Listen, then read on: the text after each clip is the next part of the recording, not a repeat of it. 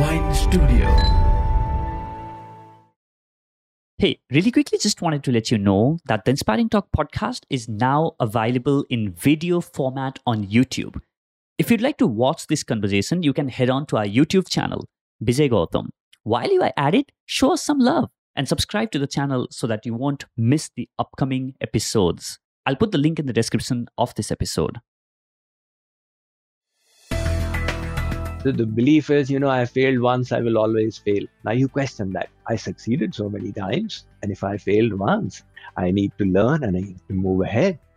So reframe the way we look at things. This mind is the cause of your bondage, and the mind will be the cause of your liberation. Our brain, the physiology, is hardwired for negativity.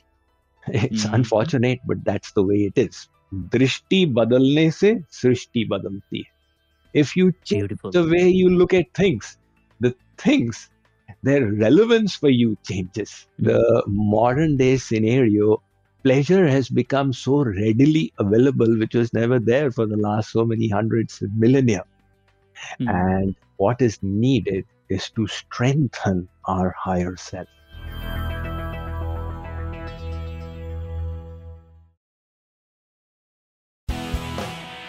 From Wine Studio, you are listening to The Inspiring Talk, a show where I bring the conversations with today's most successful and inspiring personalities to help you take your life, business, and career to the next level.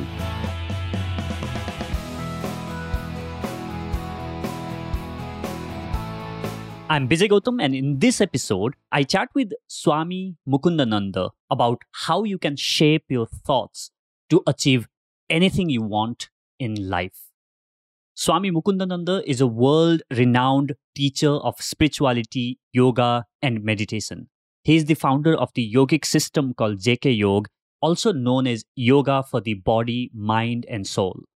He has inspired people all over the world on the path of spirituality, holistic health, yoga, meditation, and service to society. He was the guest on episode 102 of the podcast, which I highly recommend that you listen to, and I'm super excited to bring him back in this episode. In this episode, we discuss why do we have so many negative thoughts? Is having desires a bad thing? How can we develop creative thoughts? And how to discipline our minds for success. This conversation is one of the most comprehensive conversations you will ever listen to on the power of our thoughts and how you can use it for success. If you haven't already subscribed to this podcast, subscribe to the Inspiring Talk podcast wherever you are listening so that you won't miss any upcoming episodes. Let's begin.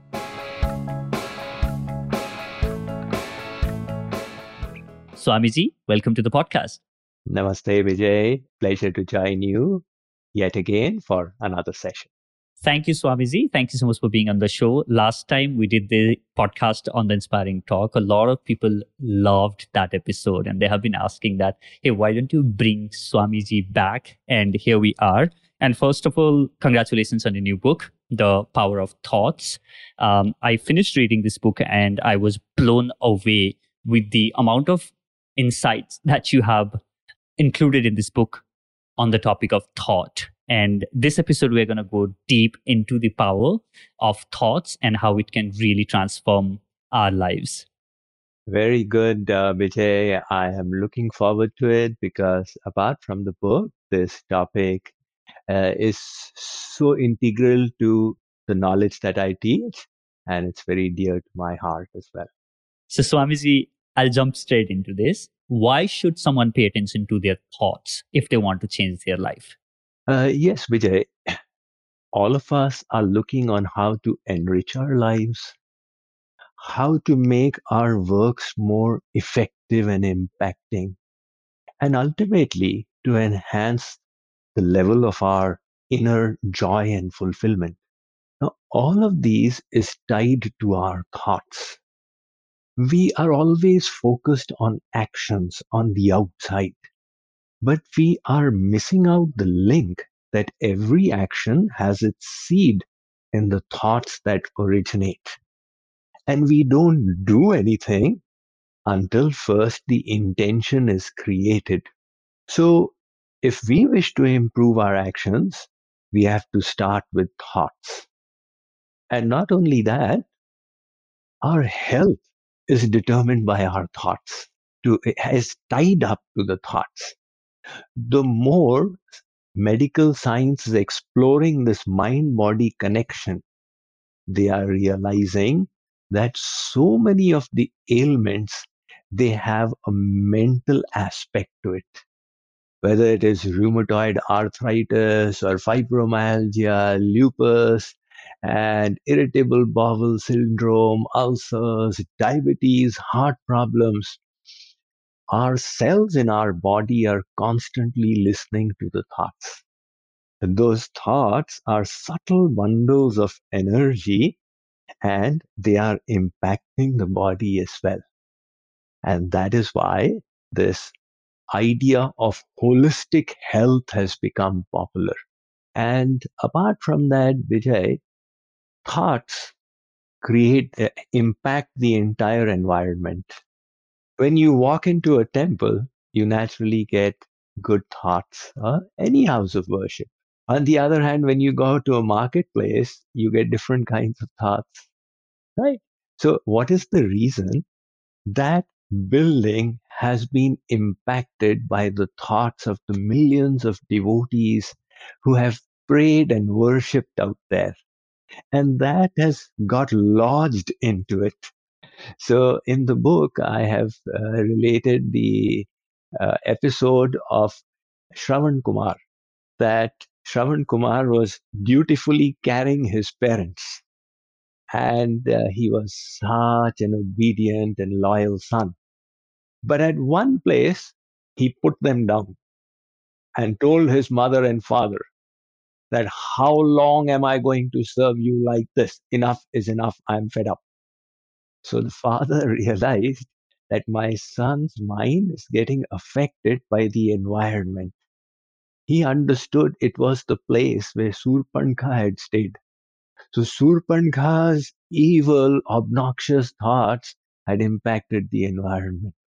So he told Shravan that let's walk a little bit ahead.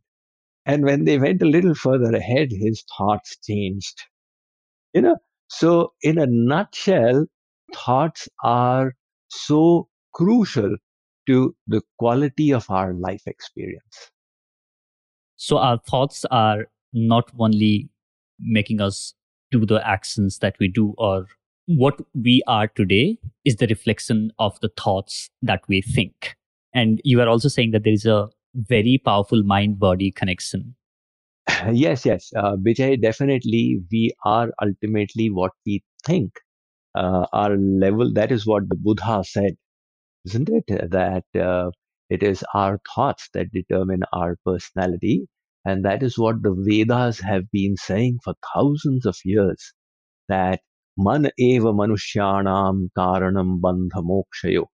This mind is the cause of your bondage, and the mind will be the cause of your liberation. It's not all the tilaks you put on or the dresses you wear, etc. That's all very well. These are helpers in helping your mind create the right kind of thoughts. But if only putting on a tilak or wearing a kanthi could suffice, then Kabir ji says, Kanthi bandhe hari mile to banda bandhe kunda. That if it was so easy, I'll tie a kunda around my neck. So the externals are definitely important. That is what religion presents to us: externals, rituals, customs, traditions. But spirituality goes inside to the core. And that is where the thoughts become of paramount importance. So, like I said, when we say the mind is the cause of bondage and mind is the cause of liberation, the mind is like a factory which is creating thoughts. So if we want to improve the quality of our thoughts, we have to also pay attention to the state of our mind. So, Swamiji, you mentioned about our environment determines the thoughts, and when we're in any of the temple or any of the place where we go to worship or pray to God has completely different energy and we think different thoughts. But generally, why do most of us think a lot of negative thoughts? Where does these, thoughts come from in the first place? Yes, Vijay. Our brain, the physiology is hardwired for negativity. It's unfortunate, but that's the way it is. Now, consider a fish in the ocean. It has got positive stimuli in the environment, food for it to eat. And it has also got negative stimuli, the shark that is coming to eat it. So the fish is facing these two kinds of things in its environment. Now, the positive, if it misses out, it's not so serious, it will get more food. But if it misses out the negative, game is over. That is why if you were to design a fish, you would also give it a negativity bias. The brain should be focused on the negatives, primed for it. The same is for all the creatures in the world. And that's right. So in our case, we are also having that physiology, even though in our case it is not life threatening. For example, let us say that one relative kind of hurt our ego in some way. So it is not a matter of life and death, but our brain and mind perceive that negative and they go on repeating it again and again and again. Like, for example, if the fennel seed, the soft, gets stuck in your tooth, then your tongue will keep on revisiting that.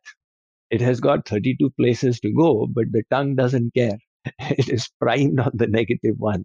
Well, likewise, we have this tendency that somebody praised you 10 times, but he gave one criticism. And our mind keeps on thinking about it. Why did he say that? Or let us say you did 10 right things and made one mistake. Now the mind is thinking, oh my God, I made that one mistake. And we did 10 good things as well. Right? So, a partial answer to your statement is the negativity bias. And beyond that, what happens is that when we repeat a thought pattern, our neurons they get wired in that manner, as the saying goes. That neurons that fire together, they wire together. So if we have thought negative thoughts hundreds of times in a few days, then that pattern gets stuck in the mind. It becomes a mindset. And then it becomes like a vicious trap that you keep falling into it more and more and more. That absolutely makes sense because what I have realized is when you think some negative thoughts, or like you said, like, hey, this happened to me, your brain will start collecting evidence to prove the first thought that you had. And then, you keep on going deeper and deeper into it. And the same goes with positive one as well. That's right. Ultimately, we have to realize that it's an option that we have, that nobody is forcing us to think negative. So we don't like negative thoughts. And why is that? Every thought has a feeling attached to it. So when you think thoughts of envy or thoughts of worry, your own feeling tells you, I'm not liking this. Right? So now the option is there with us. We replace the negative with the positive. If the mind is suggesting, I am a failure because I failed in that particular interview, now you question the belief. That is the basis of this thought. So the belief is, I failed once, I will always fail. Now you question that. I succeeded so many times, and if I failed once, I need to learn and I need to move ahead. So reframe the way we look at things. That option for reframing is always there. Like, for example, one nurse was relating her experience. She was in the army hospital and she was tending to two soldiers who had returned from the battlefield with their one leg blown off. So both had suffered similar injuries due to grenade explosion. Now, One of them was just complaining and complaining. So bad. The brigadier sent me in the wrong place, and my comrades did not protect me. And why did the government declare war in the first place? He had a string of complaints.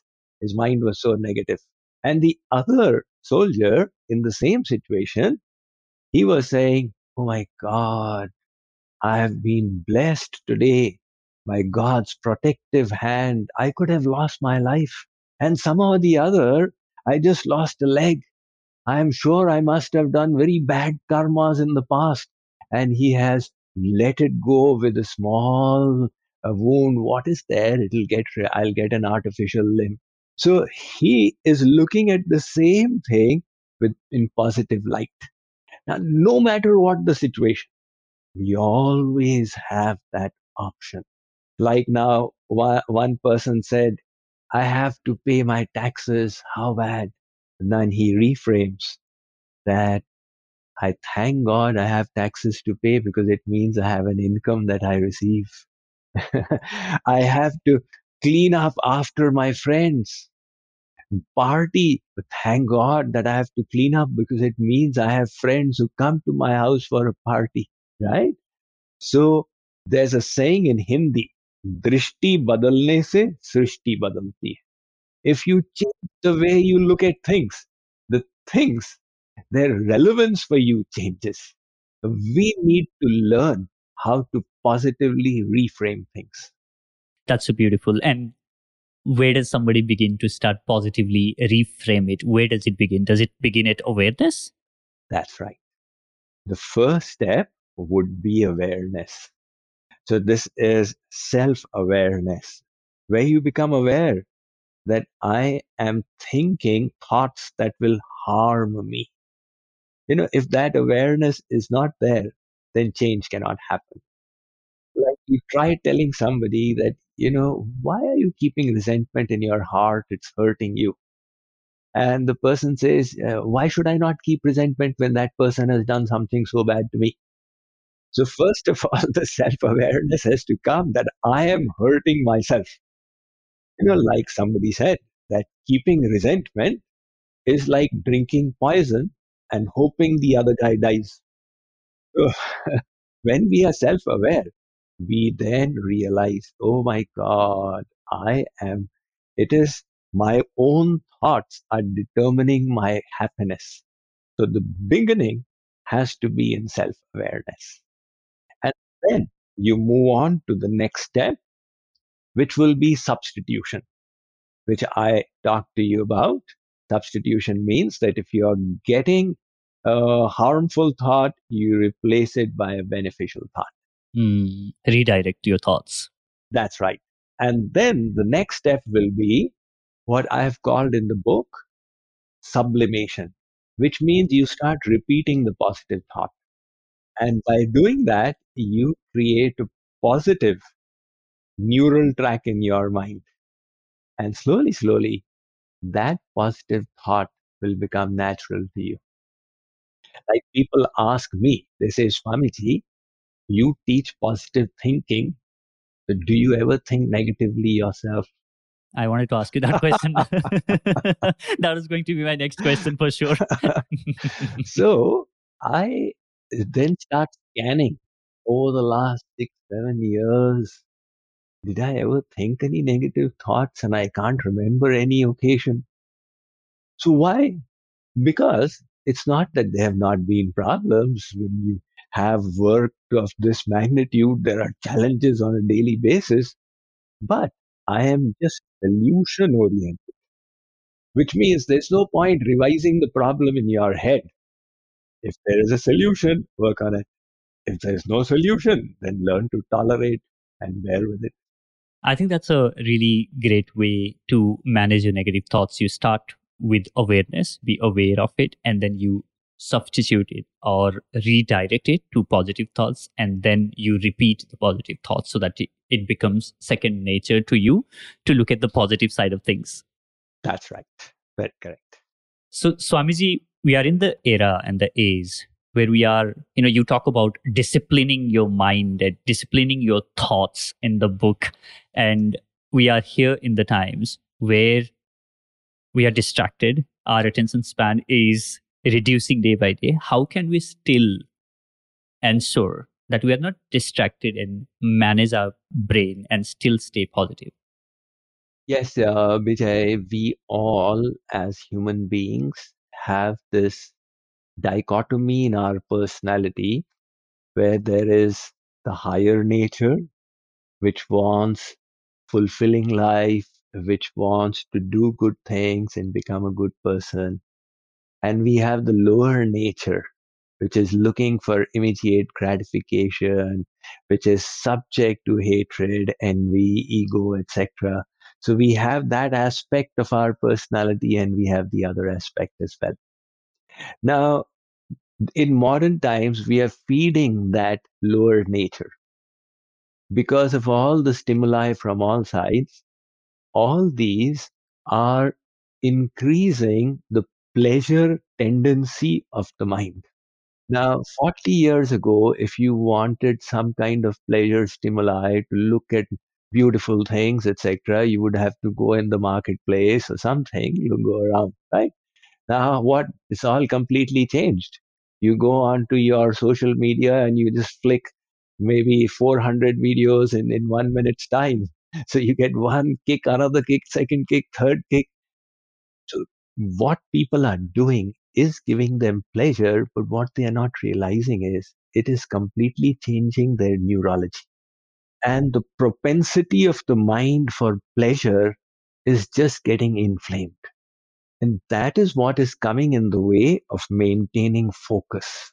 To maintain focus means that even though a work is not interesting, even though the mind complains it's boring, yet we are able to keep the beam of our attention there because it's a high value activity and we know it needs to be done. So the intellect says it needs to be done, it's important. And the mind says, if I can just divert myself and check my WhatsApp, that will be so pleasurable. So that mind has to be kept in check, right? So the modern day scenario, pleasure has become so readily available, which was never there for the last so many hundreds of millennia. And what is needed is to strengthen our higher self, to strengthen our ability to keep that tendency in check. It's like growing a muscle. So, if let's say that you want to grow muscles, it's not a 1 day program or a 1 week program or a 1 month program, right? Any physical trainer will tell you that muscles will take 3 months to develop. So, likewise, if we want to grow in our focus, we say, okay, all day long I'm distracted at social media, but when I sit for meditation, I'll focus. It will not work that way. Step by step, we will have to control our lifestyle and reduce the low value activities and strengthen our willpower to stick with the high value activities. So every time we know that something is pleasurable but not valuable and we indulge in it, we are reducing our ability for focus, etc. Every time we deny some low value activity, even though it's pleasurable, we are strengthening our inner self. Every time we say yes to something, even though it is painful but valuable, we are strengthening the power of our will. One step at a time. We have to keep on growing in our inner willpower, self discipline. So, do you think we as human are designed to opt for pleasure and run away from the pain? That is one aspect of our personality. So, this is the pleasure principle. That we take a look at a little child, a 3-year-old child. You tell that child, beta, think of your long term career and do this. It doesn't make any sense to the child. All the child wants is how to get pleasure now. And mommy says, beta, you take amla. It is so the Indian gooseberry. It's got the vitamin C of 10 oranges. It'll boost your body immunity. A 3-year-old will say, Mommy, I am not interested in amlas. You give me the chocolate that gives immediate gratification. So the mummy says, they're saying again, आमले का खाया और बड़ों का कहा बाद में पता चलता. My child, the benefit of the amla you will get to know later. So we do have this tendency, and we have another tendency as well. We want to lift our life. We want to do something meaningful, right? What gives you the maximum pleasure? When people say that, okay, Vijay, when I listen to the inspiring talk, it makes such a difference to my life. Then you see, oh, my work is impacting. You feel good about yourself, right? So that feeling good about ourselves comes when we are trying to be the best version of ourselves. And when we are doing meaningful work, both these aspects are there. That is why the Kathopanishad has uh, summarized this so beautifully. It says there are two pleasures, Shreya and Preya. One pleasure is like nectar in the here and now, but later on it will become like poison. And the other pleasure is like poison just now, but later on it will be sheer nectar. So it says, now you have to choose between these two, right? That is the dilemma in human life. And it's so beautiful that you mentioned about, podcasting. I do get that kick when somebody likes, double taps my Instagram post, and I see that, oh, 5 people liked my last post that I made. But that is a very short lived. It's like a kick that you got, but it's very short lived. But like you said, when somebody says that, hey, I listened to that conversation with so and so person and it made such a difference in my life, then that is something that you want to cherish for a really, really long time.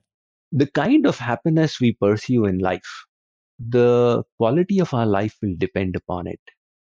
People who make ruins of themselves are the ones who kept choosing the wrong kind of happiness. And before they realized, And what do you mean by wrong kind of? like for example, now the happiness from chemical addictions, it gives you an immediate kick and it's readily available.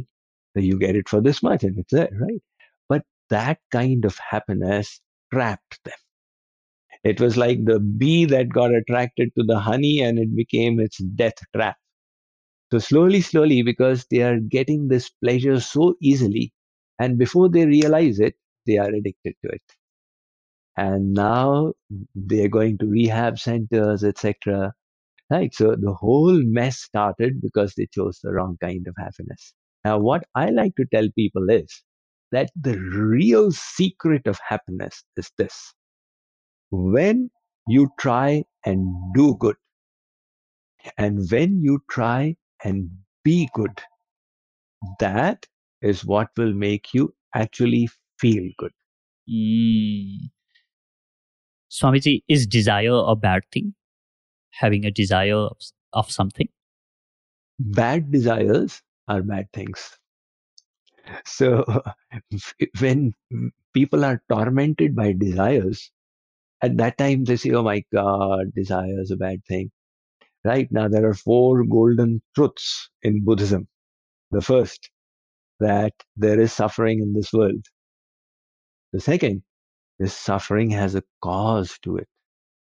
And the third, the cause of suffering is desire. And the fourth, an elimination of desire, suffering will finish. So the same is there, the way Jagat Yanartho na samosti kamai. This one poet has written, there's nothing as inauspicious as desire.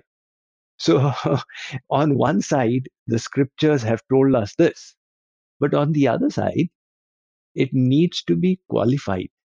There are good desires and there are bad desires. Supposing you desire to grow in wisdom, how can it ever be a bad thing? Supposing you desire to positively impact somebody's life, how can it be a bad thing? Supposing you desire to make your own life a success by reaching the ultimate goal. How can it be a bad thing? The desire is an energy ability that God has endowed us with. We are not controlling it. That's why we think it's a bad thing. But when we channelize it in the proper direction, it can be one of the best things. And the saints also had desires. One saint says, Hey Deva, He Daite, He Bhuvanaika Bandho, He Krishna, He Chapal, He Karunaika Sindho, He Nath, He Ramane, He Nayana Bhirama, Ha Ha Kadanu Bhavatasi Padam Drishur Me. Oh Sri Krishna, I'm so yearning for your darshan. When will you reveal yourself to me? That desire will purify the heart because it's a pure desire.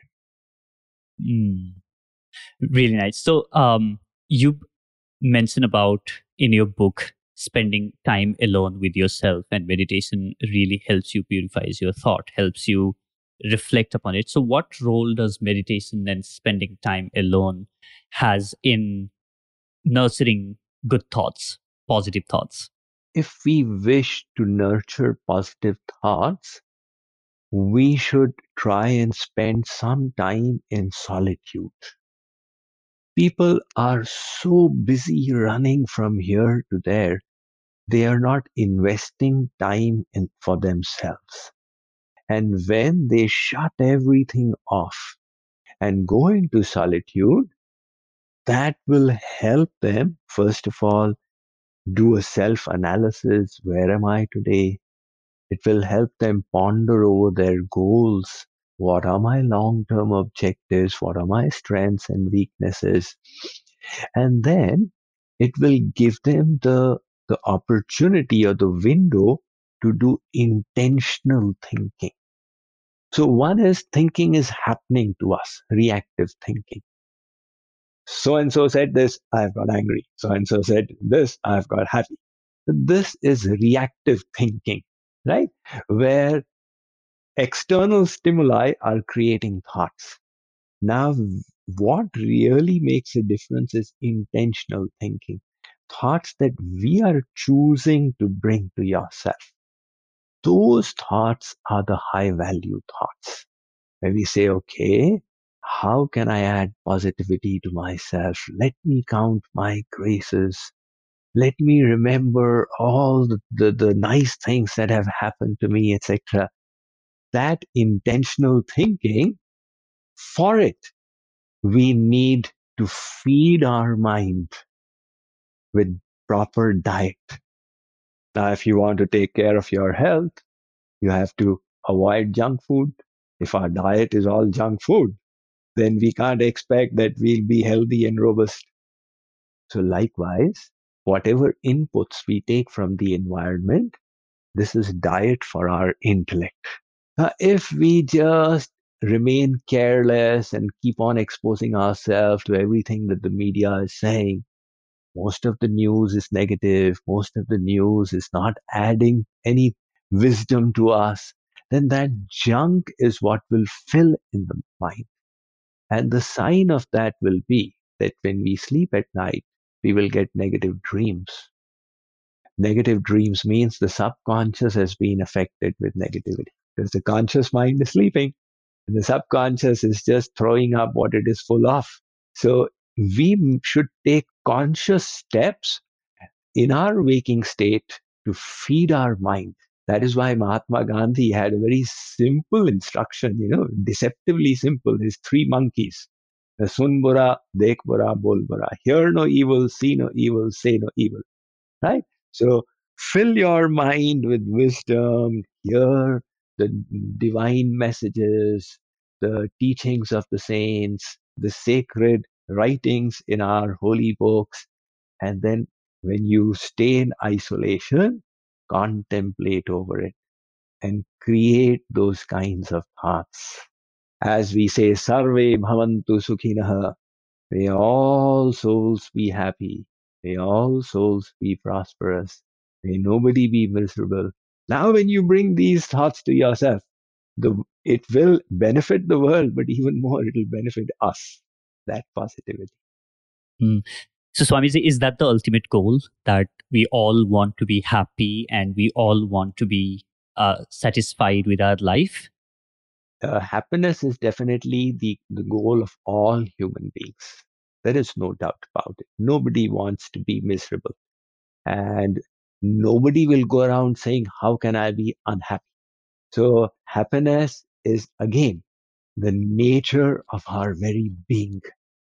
That is why the moment we were born, we raised a slogan, give me happiness. It was not in those words, but at the time of birth, we started crying. Why? Because birth was a painful experience. And by crying, we expressed ourselves. I did not come in this world for pain. I had come for happiness. What is going on? Ooh. From that day till today, incessantly, the pursuit of happiness is going on. So you are right that we are looking for happiness. But the point is, this urge for happiness is not the goal in itself. It is pointing us towards a goal. So we should ask this question that nobody taught me to seek happiness. I was taught so many things by parents, by teachers. You should tell the truth. You should never steal anybody's property. But nobody told me you should seek happiness. It should not happen that you start seeking misery. This instruction was never given to us, which means without anybody's teaching, we learned I need happiness. Where is this urge coming from? And the Vedas are telling us, Anando Brahmeti Vyajana. Your soul is a part of an ocean of happiness, whichever name you call that by, God, Ram, Krishna, whatever. So we are tiny fragments of an ocean of happiness. So when Swami Vivekananda, he was the first Swamiji to go from Bharatvarsh to USA. And when he would begin his talks, he would say, O ye children of immortal bliss. Your souls are all little children, little fragments of immortal bliss. So that urge for happiness is pointing us towards the supreme, that until you reach that destination, you will not find the fulfillment. Mm. That's really, really powerful. You mentioned earlier about counting the grace, and a lot of times, I'm sure a lot of people who are listening to this right now can feel that, Swamiji, there is something that's going on in my life. Maybe I'm struggling financially, maybe I'm struggling with relationship, maybe I'm struggling with, there could be n number of things, maybe with my health and so on and so forth. In those moments, it's very, very difficult for you to think positively and really help yourself come out of those cycle of thoughts. So what role does gratitude really play? What happens when we start counting grace, as you say, or gratitude or blessings? What role does that play in changing that narrative on your head? Yes, adversity is more common than positive circumstances. This is the university of hard knocks. We seem to move from one challenge to the next challenge to the next challenge. That is why, on one side, the moment the COVID situation eased off, there was the Russia Ukraine war. And people said, Swamiji, what is going on? We seem to move from one crisis to the next. But on a personal level, also, that is how life is. There's one crisis and then the next and then the next. So we should keep this in mind that the universe is not against us. And if it is sending challenges our way, they are also blessings in disguise.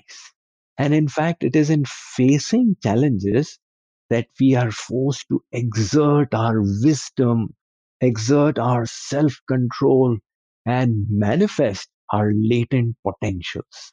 So the inner growth, it happens in the face of adversities. I like to give the example of the caterpillar. It weaves a cocoon around itself and emerges as a butterfly.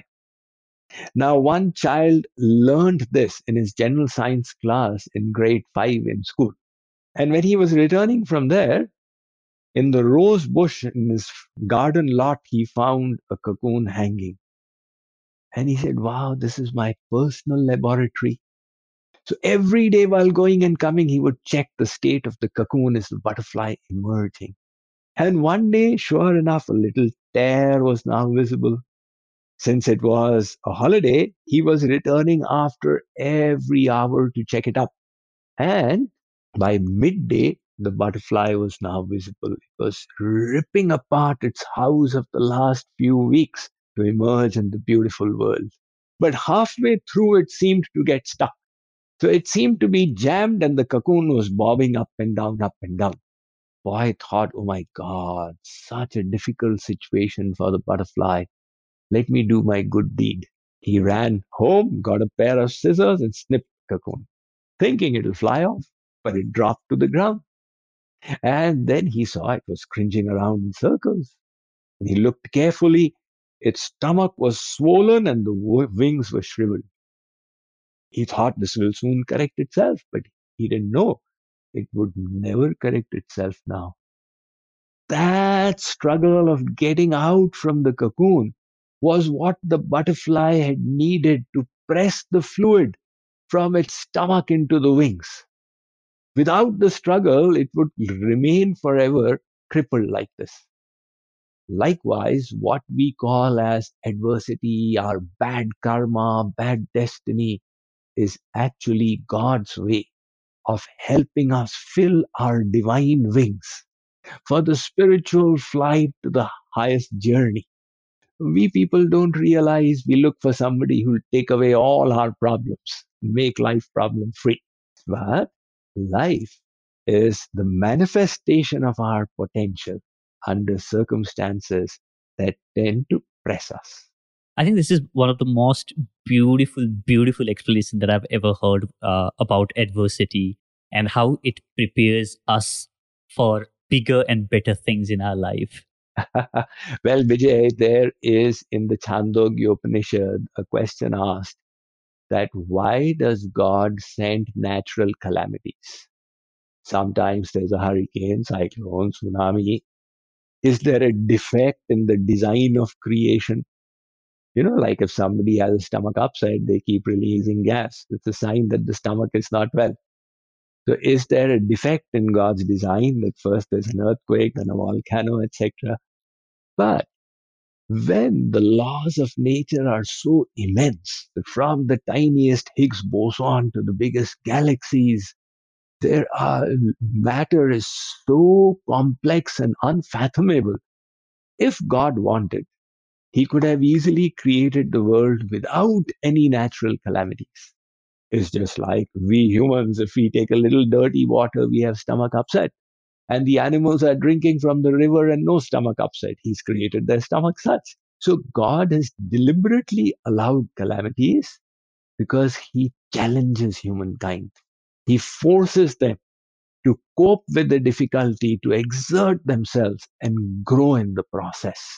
So the purpose behind adversity in the grand design is always to push us to the next level in our growth.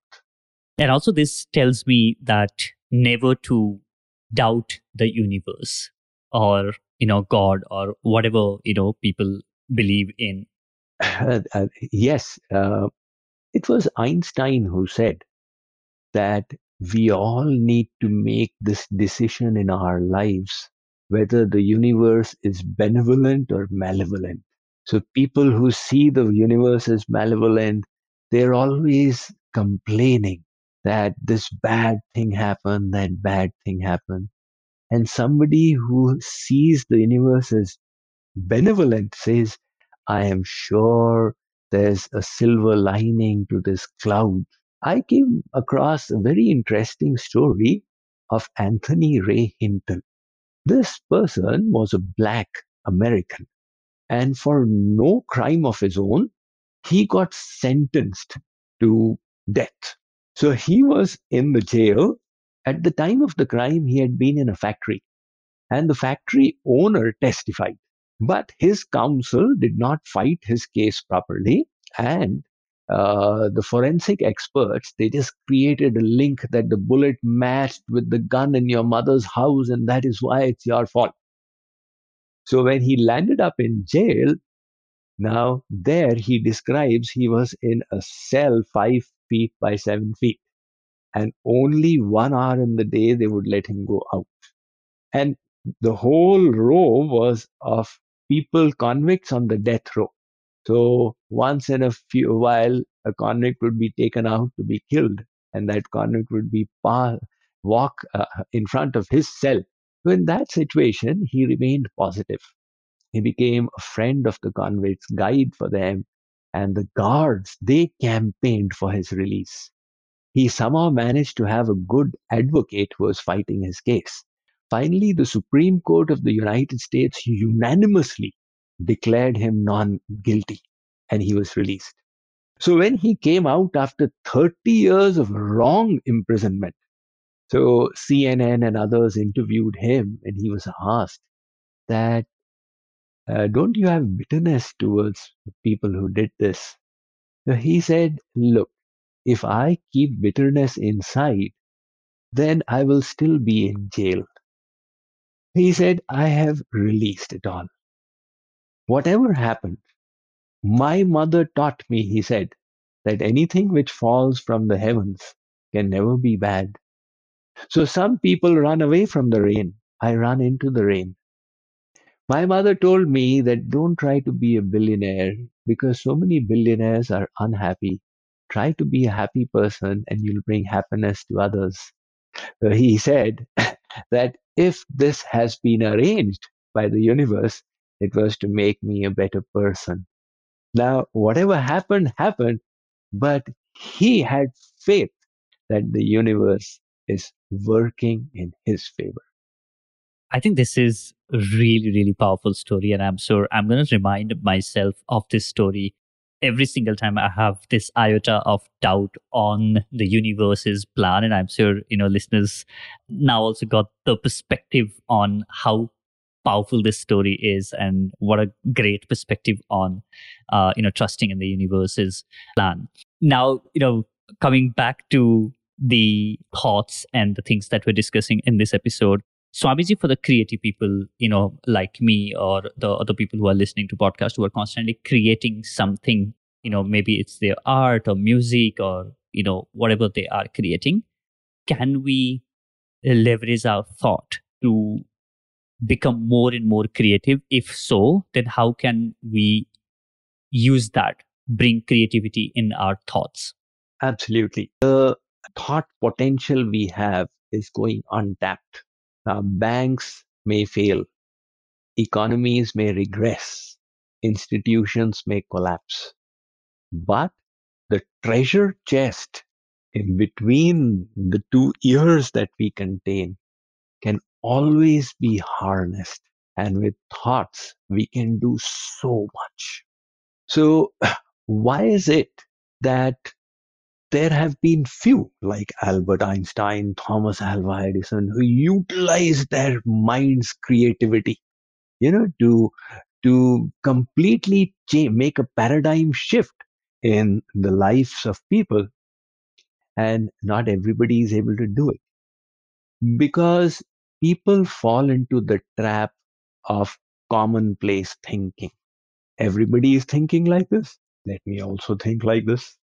Now, if you were told to wear somebody else's underwear, you'd say, "Oh, come on, how can I do it?" But we don't mind wearing other people's thoughts, right? So everybody's thinking like this. Let me wear them in my head as well. And we fall into the trap. This is how it has always been done. There's a story of the British House of Commons. A stairway leads up, and at the bottom of the stairway, there used to be one man standing. And that went on for decades and decades, and nobody knew what purpose is served by his standing until somebody went into it, and the facts unearthed were that about 50 years ago, this man's grandfather had been asked to stand there because wet paint had been put on the railing. So until the paint dried up, he was supposed to be there to tell them that, look, don't touch it because it's wet. Now, since that, it continued and nobody asked. Like for 1,000 years in Europe, people believed that men have got more teeth than women. And why? Well, Aristotle said it. So Aristotle just said it without even opening his wife's mouth and counting. And everybody accepted it because Aristotle said it. So likewise, we have to realize that there's this rut, and for creative thinking, you want to get out of the rut. Now, how do you get out of the rut? I have written in detail in this book because I actually experienced it. I wrote this book during the COVID period. In fact, this was the third book that I wrote in the COVID period. So I was in one city for a month for this book. And I would write, and then I would reach a writer's block. And at that time, then I'd say, okay, now what should I write about? I seem to have drained out. I would just go for a walk. And the moment I would start walking, thoughts would suddenly start flowing into me, ideas and creativity. And the first day it happened, I thought, okay, great. I came back and wrote 1,000 words. And the next day, same thing, next day, same thing. Then I realized that this is an essential creative process. That first you exert your conscious mind on something and then give a break to the conscious mind. Just go for a walk or do a habitual activity or just sit and listen to music. And then the subconscious mind gets to work. Subconscious mind creates new links, new connections, explores new possibilities. So that's how Thomas Edison was also working. The Thomas Edison style was that he would think, and then fall asleep. And then he would wake up and he would have the ideas. So it was just giving the conscious mind a break. And Salvador Dali was a novelist, a creative painter, thinker, poet, playwright. So he was considered extremely creative. His style was very amazing, where he would keep on thinking, and he would sit in his armchair with a key in his hand and a metal plate below. So when he would fall asleep, the key would fall into the plate with a clang and wake him up. And then he would find these ideas coming to himself. So there is, see, one is focused thinking. Focused is just like the torch beam. You can either focus it or you can diffuse it, right? So at times you have to focus your conscious mind. And at times for creative thinking, you have to make it diffuse. So that diffuse thing, you give little rest to the conscious mind and let the subconscious get to work. It will start, have faith. It starts coming up with great ideas. Hmm. So, Swamiji, do you believe that the ideas flow through the universe to us? Because I've also heard people say that your ideas are not yours, or say the wisdom is not mine. It flows through the universe or God or the higher power that you believe in. A lot of people express that. When we are doing a work that is meaningful and beneficial, so definitely the universe can make us an instrument for that work. I just happened to be listening to Elizabeth Gilbert, the author of Eat, Love, and Pray. So that was a phenomenally successful book, which became a movie as well. And Elizabeth Gilbert, in that TED talk, she expresses that some power comes in, and I keep writing, and then it's gone, and I am stuck, and I just wait for that power to get connected again. And I was seeing the comments below the talk that how can you be so unscientific? Nothing like this happens. So our logical mind wants to be reductionist, but there are so many unexplained phenomena that go beyond just simple, 2 plus 2 is equal to 4 thinking. And creativity is one of them. The ideas definitely are coming to us from the universe as well. Hmm. So what I also feel is for you to have those that flow for the universe to come in, you need to be prepared. You need to be aligned spiritually to the universe, right? So how can we align spiritually ourselves to sort of be prepared for this kind of flow? Okay, Vijay, that is an important question.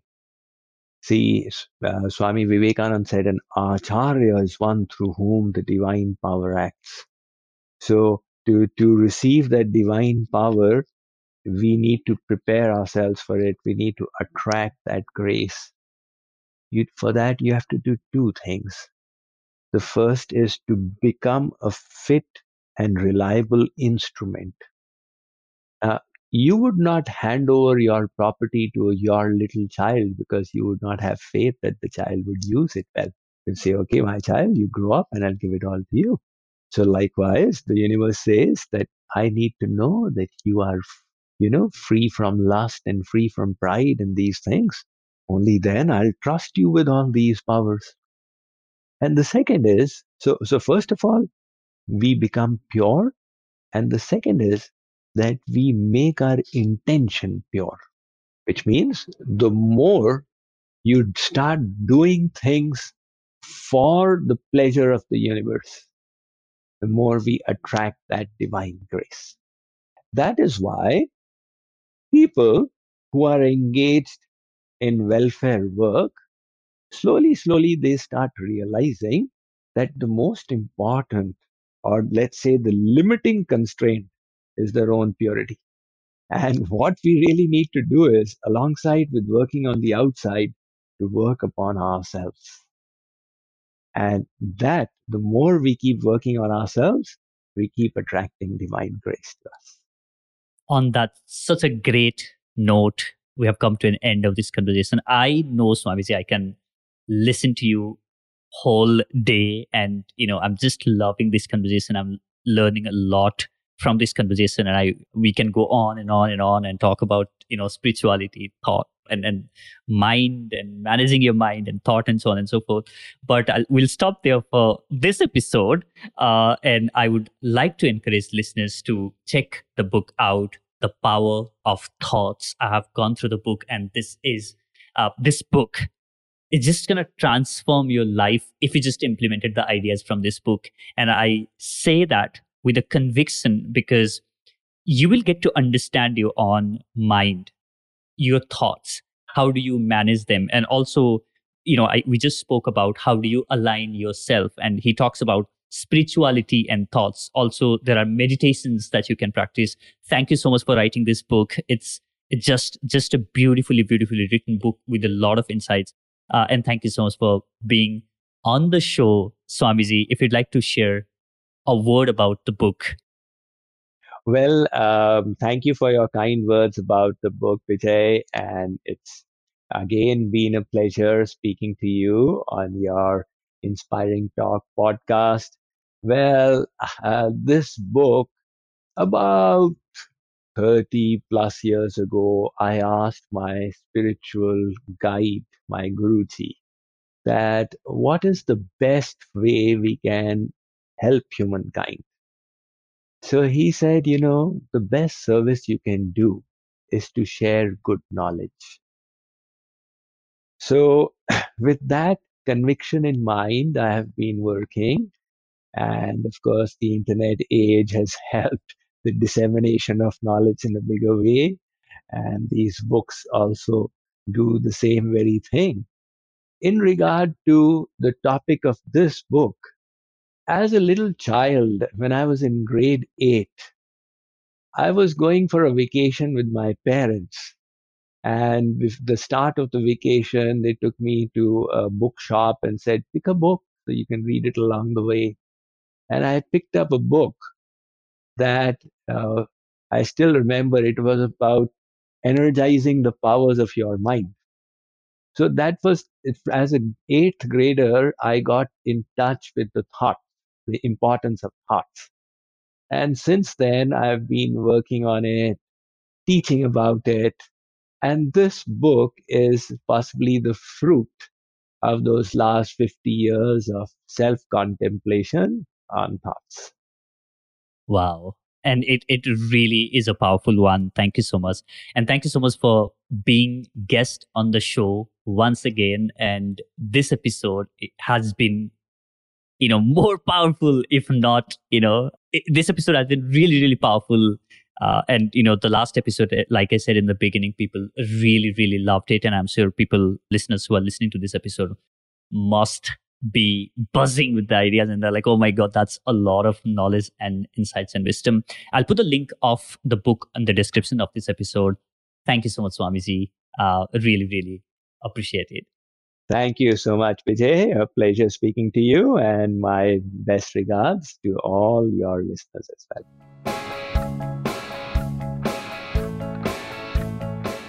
Thank you so much for listening to this episode of the Inspiring Talk podcast. You can subscribe to the show on Apple Podcasts, Spotify, Gaana, JioSaavn, or wherever you get your podcasts from. You can also watch this conversation on YouTube. I'll link that in the description of this episode. I hope you learned something or got some inspiration. If you did, please take a screenshot of this episode and post it as your Instagram story. When you do that, don't forget to tag me @Vijay Speaks. Thank you so much for listening. I'll catch you in the next. Now, go out there and do something inspiring.